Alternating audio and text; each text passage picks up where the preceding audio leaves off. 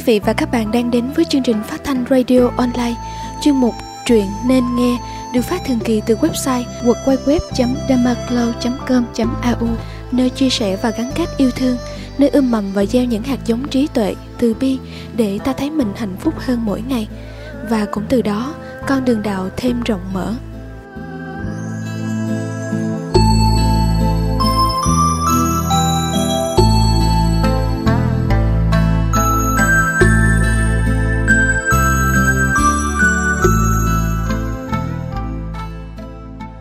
Mời quý vị và các bạn đến với câu chuyện Chọn lối đi nào cho ta.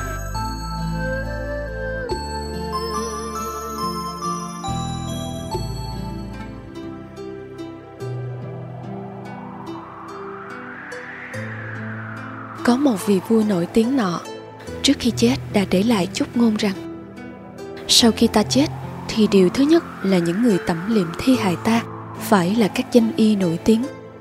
Và điều thứ hai là quan tài phải đục 2 cái lỗ để 2 bàn tay ta được thò ra ngoài. Điều thứ ba là ngày đưa tang phải rải vàng bạc châu báu 2 bên đường đi.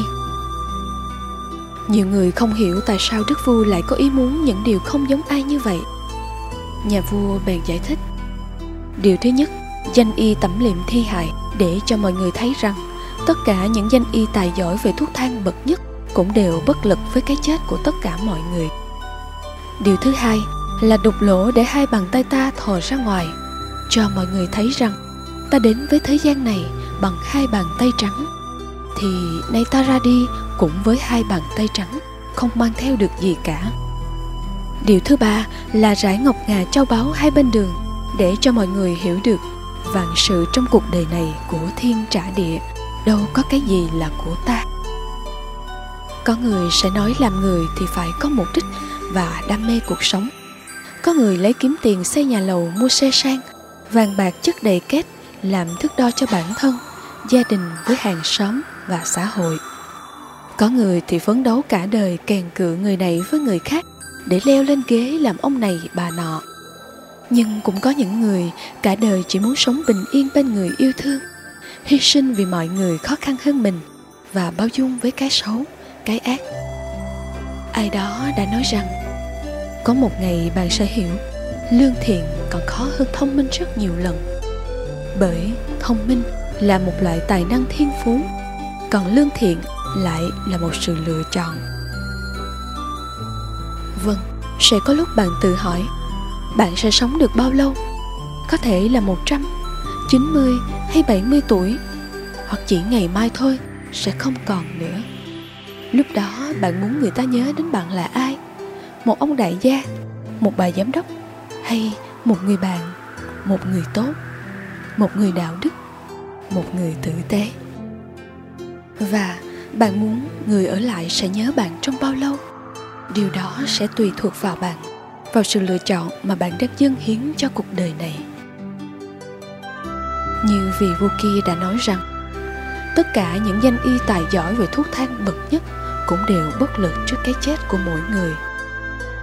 Khi ta đến với thế gian này bằng 2 bàn tay trắng, thì khi ta nằm xuống với đất mẹ cũng với 2 bàn tay trắng, không mang theo được gì cả.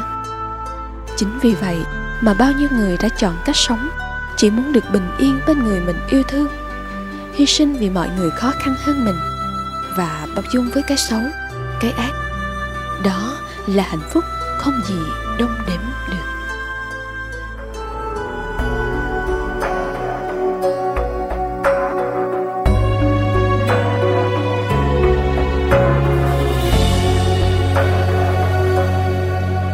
Hạt bụi nào hóa kiếp thân tôi, để một mai vươn hình hài lớn dậy. Ôi cát bụi tuyệt vời, mặt trời soi một kiếp dòng chơi. Hạt bụi nào hóa kiếp thân tôi, để một mai tôi về làm cát bụi. Ôi cát bụi mệt nhoài, tiếng đồng nào gõ nhịp khôn nguôi.